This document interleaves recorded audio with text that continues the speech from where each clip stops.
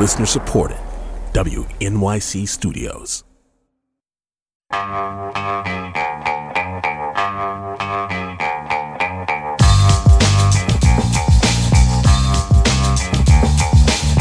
It's the Brian Lehrer Show on WNYC. Good morning again, everyone. The future of New York City has been left for dead a number of times now in the last 50 years. During the fiscal crisis of the 70s, the crime waves of the 80s, after 9/11 in 2001, and the financial crisis of 2008. And then came the pandemic of the 2020s and a theory from a Columbia University Business School professor who's about to be our guest, with a theory he framed as the urban doom loop. Urban doom loop. You've probably heard that by now. Other cities have been caught in such loops before, with decline of one sort or another, followed by many people leaving, which depleted the tax base, which hurt city services, which caused more people and businesses to leave, and new people and businesses not to come. An urban doom loop. This one, the theory goes, would be caused by remote work becoming permanent for many people, hurting small businesses near the half-empty office towers, and maybe a commercial real estate crash that could bring down local banks even and further send the city into a doom loop of decline. But more recently, Dr. Doomloop, if I can call him that, has been singing a more optimistic tune. Not totally, but a couple of years now after he coined the term, things are looking less doomy, even if still kind of loopy, and with even the possibility that the pandemic economy and its long tail could offer the city new opportunities for growth and renewal. So let's hear his take at whatever level of complexity he sees at this point in 2024. Maybe some of you saw him on 60 Minutes last weekend, too. My guest is Columbia Business School Professor of Finance and Real Estate, Stijn Van Nieuwerburgh. Professor Van Nieuwerburgh, thanks for coming on with us. Welcome back to WNYC. Thank you, Brian. It's great to be with you. First, how well or badly did I lay out the basic urban doom loop theory? Would you like to add or correct anything there to start out? No, it was excellent. You did a great job. Okay, good. Are there some classic urban doom loop cases that you would cite as cautionary tales, cities in the industrial Midwest or upstate New York or anywhere? Yeah, those are all good examples. Detroit comes to mind, also New York City in the 1970s, as you mentioned. More generally, cities go through these large transformations, for example, with deindustrialization in the 1950s and 1960s, that took 20 years for the city to recover from that. And then we had 20 or 30 years of a positive spiral where, interestingly, offices were the solution to our problem. Right. But there are cities that have not come back, like New York has kept coming back, that I wonder if they are sort of better examples of the urban doom loop where it really winds up in a longer-term doom. Right. Absolutely. I think sort of some of the cities in the Rust Belt come to mind, upstate New York, as you mentioned, right? They're, in some sense, the industrial base left, and those cities never fully recovered. But even in those type of places, there are exceptions. Pittsburgh comes to mind that sort of reinvented itself on the back of medical device industry and pharmaceutical industry. So, I think a lot depends on how policymakers respond to these shocks. Right. And we'll get to some policy options, but I think one of the things right off the bat that New York has going for it that some of those other cities didn't, that were really company towns for the one big company or industry that was there, is that New York's economy is so diversified with a bunch of different major sectors. I mean, we're the number 2 tech hub behind Silicon Valley. I think you agree with that ranking. Plus, the finance sector, advertising and media, education. There are big sectors of New York's economy that insulate it to some degree more than, let's say, a Rust Belt city that was a company town. That's absolutely right. And I think the other thing we have going for ourselves in New York is the fact that, a lot of young people want to be here, in part for jobs, but in part because it's a really fun city to live in. Right. And sort of those amenities, these downtown amenities, the whole cultural sector that we have, that's also something quite special. If you compare that with some, traditional central business districts that are very heavily office focused and that are deserted at night, that's sort of very different from the way Midtown and downtown Manhattan look and feel. Yeah, which is one of the things that the city did that I know you've pointed to after 9/11 that surprised me at the time, but it turned out to be so successful. Just when you'd think that people didn't want to be there, in the shadow of the World Trade Center death and destruction, the city invested a lot of money in building residential spaces, right? And having people want to move there and live there. And that was one of the central keys to the revival of Lower Manhattan after 9/11, yes? Yes, I mean, actually it started a little bit earlier. All of this sort of came out of the commercial real estate recession of the 1980s, the late 1980s, that sort of led into the recession of 1990, 1991. And, sort of starting in 1995, the city put on this program called 421G, which was essentially a tax subsidy for the conversion of office buildings into residential. And over the next, all the way through 9/11, but all the way until 2006, there were about 13,000 new apartments built under this program. So yes, you're right. This really sort of revitalized downtown and turned it from a purely office into a much more mixed office and residential neighborhood. So getting back to the doom loop scenario for New York today, post-pandemic, emergency period into now, it seems to me there are two different doom loop stories that I hear a lot. The effect on delis and restaurants and other small businesses in the business district with fewer people working in the nearby office buildings each day to patronize them. That's bad for those businesses, obviously. But the other one, maybe much more threatening, is about the value of the office buildings themselves, with the mortgages that the real estate developers have on those buildings. Is it right to separate those two tracks? And if so, can you describe each in a little more detail? Yeah, I think that's right. So there's sort of the repercussions of the decline of office values for tax revenues for cities, right? So that's what I've called the urban doom loop, where when the values of these buildings go down over time, the taxes collected from these commercial properties will go down as well. And for example, in New York City, about 15% of our tax revenue comes from these commercial properties. So if those buildings lose, let's call it 40 to 50% in value in the long run, then over time, those tax revenues will also go down 40 or 50%. So that's about $6 billion or $7 billion per year in tax revenue that we might be missing out on. And because the city needs to balance its budget, it's going to need to either raise taxes on other items, or it's going to need to cut spending, right? But the annual city budget is about $110 billion, right? If you're talking about $6 or $7 billion out of that, that's not nice, but it doesn't sound ruinous.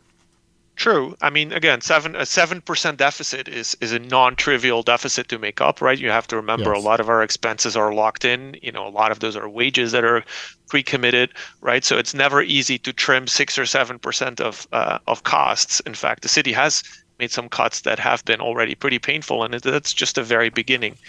Another way to put that $7 billion number in context, that's sort of roughly the cost of the entire migrant crisis that we have. So again, non-trivial. But maybe not ruinous, right? But I think it's sort of it's in some sense the starting point, because if the result of that is cuts to government services and that makes people leave, then, when there's fewer people here, obviously that, the values of these buildings are going to decline further, but we're also going to be missing out on some some sales tax revenue, on some income tax revenue. So that's sort of what sets off that doom loop cycle, right? So that's point number one. And then the second cycle, as you pointed out, has to do with sort of the financial spillovers of these declines in office values, because offices mortgages against these offices are important assets on banks' balance sheets, especially the more local regional banks, which got in some trouble earlier in 2023, right? And so basically, we've arrived at this situation where the values of these buildings are down. The cash flows on these buildings are down, and interest rates have roughly doubled, right? So now you have all these office owners that have to refinance their mortgage, and essentially they can't because of these reasons. And so now banks might, and so some of these office owners might decide to send the keys back to the banks, and then banks obviously don't want to be sitting on these half-empty office buildings, and that might lead to fire sales and to further declines on prices and so forth. And in a sort of worst-case scenario, I'm thinking of the 2008 financial crisis, which was essentially a mortgage crisis. So many bad mortgage loans, and the way banks felt immune from any risk for those loans. So when the economy changed and many Americans couldn't make their mortgage payments, it's not only that the individuals lost their homes, banks started going out of business, and that helped cause the period known as the Great Recession. And again, correct my description of that scenario if I'm mischaracterizing it, but also is something like that at risk of happening to the banking system here in New York if building owners start walking away from their buildings and defaulting on their mortgages in the way you were just describing? I would say in general, yes, but there's sort of a couple of buts. One is that the commercial real estate sector is not as big as the residential real estate sector, right? So instead of 20 trillion in residential real estate mortgage debt, we have about 6 trillion in commercial real estate debt. So it's a bit smaller. The problem is a bit more contained.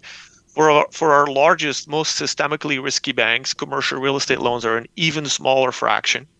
So that's sort of the good news. Now it's sort of these medium-sized banks that are most exposed. For them, commercial real estate could be a much larger share of their lending, 30, 40, sometimes even more, right? So do I think we might have some medium-sized banks fail in the next couple of years? I do. Some of that is in some sense something we can deal with, right? In the 1980s, we had 700 thrift institutions fail over the commercial real estate banking crisis. Could we have a few hundred banks fail this time around? I think we could. Now, is that necessarily catastrophic for the overall banking system? No, it's not, because as long as these banks are not systemically risky, they're small enough, we could deal with that. Sort of, I think there are darker scenarios where if that were to happen, people panic and they start to withdraw their deposits from the banks, and you have another run on the banks. That's sort of a darker scenario where this could spill over, right? Another risk is that if the economy starts doing worse in the next several years, this problem gets sort of worse as well. But if the economy sort of keeps holding up as well as it has, I think this problem might be containable.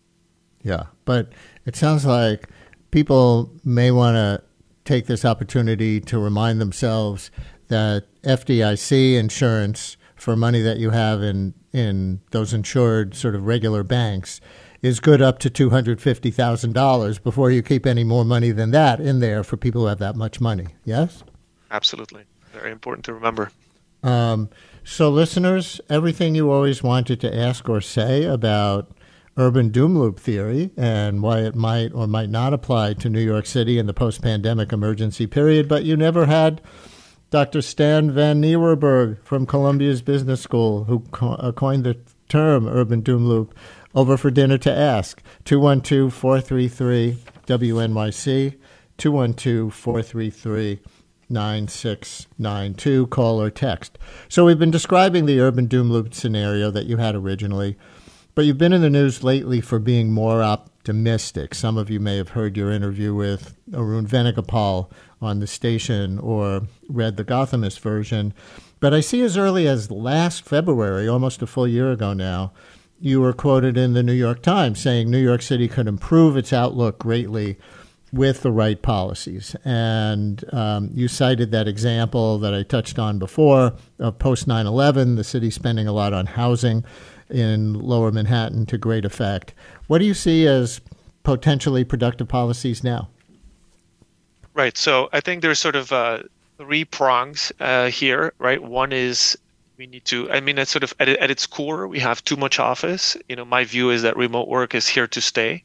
Our office sector is built for a world pre-remote work. So there's essentially too much office space. We could argue whether we have 100 million square feet too much, or 30 million, or 300 million. I think we can sort of discuss that. But at the core, we need to repurpose some of that office, right? So some of it is converting that office into residential. We have a housing crisis at the same time, too little housing, certainly too little affordable housing. And, we've done some research that suggests that in New York City, something like 25% of buildings are potentially convertible from offices to residential. It's not easy. It's not cheap. There's regulatory changes that are necessary, right? So, what are the policies that should be pursued here? Well, one part is rezoning part of Midtown for residential, where residential is currently not allowed. Another part is to make sure that there is as of right conversion to residential use for office buildings that are built before 1990. Right now, that's not the case. Office buildings have to be much older than that to be allowed to convert. A third plan would be to allow for more different types of housing. Think of co-living spaces. We used to call these single room occupancy way back when. But I think there's sort of a modern version of that would make for a great use of some of our office space.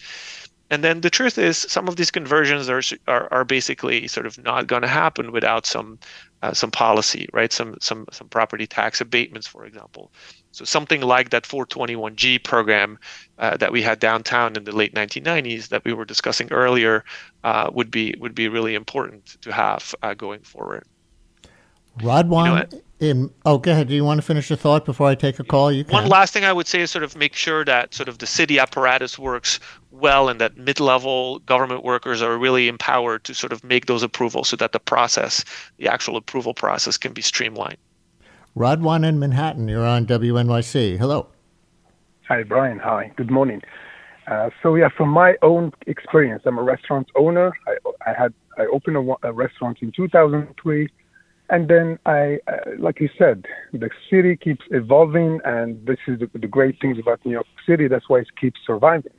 And people have to understand that and adapt. And I adapted myself because I went from a sit-down restaurant with a bar to a takeout restaurant, and because the behavior of the consumer has also changed. In the past, people used to go to a restaurant for an entertainment, for 2 hours of entertainment, and they didn't have the iPhones, they didn't have these nice TVs and all these unlimited shows, HBO Max, etc., Netflix. Yeah. Now the entertainment moved from the restaurant to the house or to the apartment, and they are happy just ordering food. That, of course, has effect on the brick and mortars with the big staff, that now they're not doing much inside the restaurant and more to takeout business. So you converted more to a takeout business. I did, and I still have another restaurant but I see the same thing. Not only this is just one of the many reasons. Also, I noticed many companies now, they're refusing to deliver to Manhattan, right? And they say, no, I don't need to waste time in the traffic. I get tickets. We lost lanes to buses and we lost lanes to bicycles. So they really don't want to come to Manhattan. That alone also adds to the cost of businesses, because now you're only stuck with big companies like Cisco, etc. And those prices are very high. So there's so much going on that, for that trucking are driving businesses out of New York City, especially from Manhattan. Really interesting, Radwan. I'm going to leave it there to get some other folks on. But a lot of insight from a restaurant owner there. Yes, Professor? I agree. I mean, businesses have to keep adapting to sort of the new environment. To some of what he was saying, does the remote work economy even itself out in a certain respect? Like if people aren't spending money at delis and restaurants near their office buildings as much, are they spending it at delis and restaurants near where they live? And maybe that way there are even more businesses doing well. They're just more dispersed geographically around the city and around the region rather than concentrated, in Manhattan below 60th Street. That's right. That's exactly what we see. We see sort of retail moving to where the people are, right? So give you one example, Chipotle opened hundreds of suburban locations in the last couple of years, just sort of following where the people went. Chipotle. Yeah. And Kathy Wild, who represents major businesses in New York City, was quoted in that Times article last February that you were also quoted in, saying, historically, blight precedes resurgence. in New York City. I was interested in that turn of phrase. Blight precedes resurgence in New York City. So if Midtown is suffering, or let's say if real estate values are suffering, could it be that a bit of real estate crash is exactly what the city needs to bring down rents and home selling prices to make the city affordable again for the next generation of creatives and immigrants seeking opportunity who historically have moved here and kept making New York a cultural and business hub? Well, it's certainly the case that lower office values would open up all sorts of alternative use for those properties, right? So, at $1,000 per square foot, it's really hard to imagine doing anything else but charge a lot of office rent for these buildings. But at $200 per foot, there's lots of other things you could do with these buildings potentially. So I certainly believe in that creative destruction aspect of this crisis. Now, so far, rents haven't fallen at all. In fact, rents have been rising throughout. Apartment rents have been rising throughout this period, right? So housing has certainly not crashed in Manhattan so far. So there hasn't been little relief. But I do think that if we were to convert a substantial share of these offices to residential, more supply would help to sort of put a lid on these rent increases that we've experienced. As a professor of real estate, how do you explain the fact that rents have kept rising even as presumably there's less demand to live close to the central business district? Well, part of it is that there is more demand. In the pandemic, everybody wanted more space, right? So people wanted a home office. People didn't want to double up for health reasons and so forth. So we had this major increase in the demand for space per person. Uh-huh. And that has pushed up, prices and rents, right? So that is, I think, the most important factor at play here over this last few periods. The other thing is that a lot of young people did come back to the city in 2021 and 2022. So there has been sort of strong demand, especially for smaller units. I think sort of at the higher end of the market and sort of the family size apartments, that segment of the residential market has struggled in the last year or so. Yeah, the generational aspect of this is really important, right? I mean, as I move around Manhattan and when I'm, in the business district and places like that, it seems to me young New York is here and young New York is going out and doing things. Young New York is regenerating the city in a way that defies the urban doom loop scenario to some degree, and it's much more older generations who are retreating. True. I mean, we have to remember, New York City has always been a city of young people. There have always been sort of over the last several decades, we've always had young people moving in and older people moving out. That has always been the case, right? So here's a remarkable statistic for you. You could, look at the people that were here 20 years ago and ask, how many of these people are still here? And the answer is about 10%. So about 10% Wow. of people who moved here 20 years ago are still here. So it's always been the case. What happened in the pandemic is that more people moved out, more of that 30 to 40-year-old crowd moved out and didn't come back. We still had a lot of young people moving in. We still have a lot of young people moving in today. So the other point to make is that those people on average, make less money, pay less taxes, have, smaller apartment buildings. So sort of for the overall economic well-being of the city, we need those, slightly older middle class households to pay their taxes, right? New York is like this huge vacuum cleaner and centrifuge contraption, right? It sucks people in and then it spits people out. Absolutely. But over decades. Mike on Staten Island, you're on WNYC. Hi, Mike. Yes, good morning, Brian. Good morning, Professor.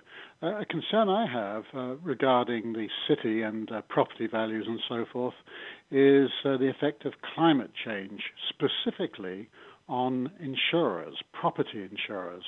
Down in Louisiana, Texas, Florida, and big chunks of California, the property insurance market is abandoning those markets. And this may be the first sign that America's property insurance market is beginning to collapse. And if insurers stop insuring, then banks won't lend. And if banks won't lend, then property values are likely to erode and then eventually crater. And if that happens, you're likely to see our economy reverse into one of recession, even depression. And most important of all, if that happens, then that will cut off, that will dry up the finance necessary to fund things like wind farms, solar farms, building electric vehicle factories. In other words, we won't be able to fight climate change anymore. That's the climate change doom loop. In fact, we're looking to do a segment next week specifically on changes in the insurance markets right now. But Professor, I know you talk about sustainability as part of the opportunity to avoid the worst urban doom loop scenarios. So how does that intersect with what the caller Mike is talking about? These are important issues. Close to home, we have Local Law 97, right, which basically kicked in on January 1st, and which essentially is going to impose taxes for buildings that are not environmentally friendly. And so, on the one hand, you could say for office buildings, that's sort of the final nail in the coffin of some of these Class B and Class C defunct office buildings. On the other hand, you could say, well, we really need to get going on sort of, improving the energy efficiency of our built environment. After all, the built environment is responsible for 30% of all greenhouse gas emissions in the world. So, I think the issue of property insurance is sort of slightly different, but I agree that's sort of where climate change is going to be felt the first and the most and most directly, and it's already happening. The cost of commercial real estate property insurance has already doubled last year alone in places like Florida. Homeowner insurance has doubled in the last 5 years in places like Florida. And that's Florida, but at the end of the day, a lot of these insurance companies are national. And so, there are limits to how much costs they can pass through to their policyholders in Florida. So what happens is the New York policyholders end up bearing some of the cost for that, right? Because they'll basically charge us more to recuperate their lack of being able to charge more in Florida. So this is being felt here, and climate change is increasing in importance. And if that market, the caller is right, if that homeowner insurance market were to collapse, it would be really problematic for values. I don't think the government will let that happen. I think in Florida already there's been a Florida state government bailout essentially of the homeowner insurance sector. And I suspect that we would get something like that nationally if it were to come to it. We're just about out of time. And Mike, thank you for your call from Staten Island. There are two, if we had a whole other segment, we could devote the whole thing to these two questions I'm going to ask you on your way out the door, but do your best. One, how do you think the migrant surge affects the doom loop scenario long term? We know there are resettlement costs in the short term that are closing libraries and other things, but maybe lots of young migrants seeking a better life here is a good thing for the city's economy in the longer term. And how do you see congestion pricing intersecting with commercial real estate valuations right in the same central business district that, is that the congestion pricing tax is trying to keep people out of the central business district, but you're worried that too many people are away already working from home? Yeah, two good questions. I would say, in the migrant crisis, I do think that in the long run, sort of an influx of young, competent workers will sort of benefit the economy. I would say on the congestion pricing, we really needed to find a financial solution for our transit system, which had a deep hole, and New York City doesn't function without a good public transit system. And so congestion pricing, if that can be sort of the funding for our transit system, I think that's really, really important. Maybe it'll pull some more people in who don't want to commute because the cost of commuting has gone up now with congestion pricing. Maybe they'll come back and rent an apartment downtown. Maybe it'll also allow for, more biking and so forth. So I could imagine this being potentially a positive for the quality of life inside New York City. Columbia Business School professor of finance and real estate, Stijn Van Nieuwerburgh, most well known for coining the phrase urban doom loop, which I think you can tell from this conversation has its limits and its potential upsides or ways to avoid the worst of the doom loop that he first imagined a couple of years ago when this scenario first occurred to him. So thank you for having this kind of levels of complexity conversation with me and our callers. I really appreciated it. Thank you, Brian. It was a pleasure. Brian Lehrer on WNYC. More in a minute.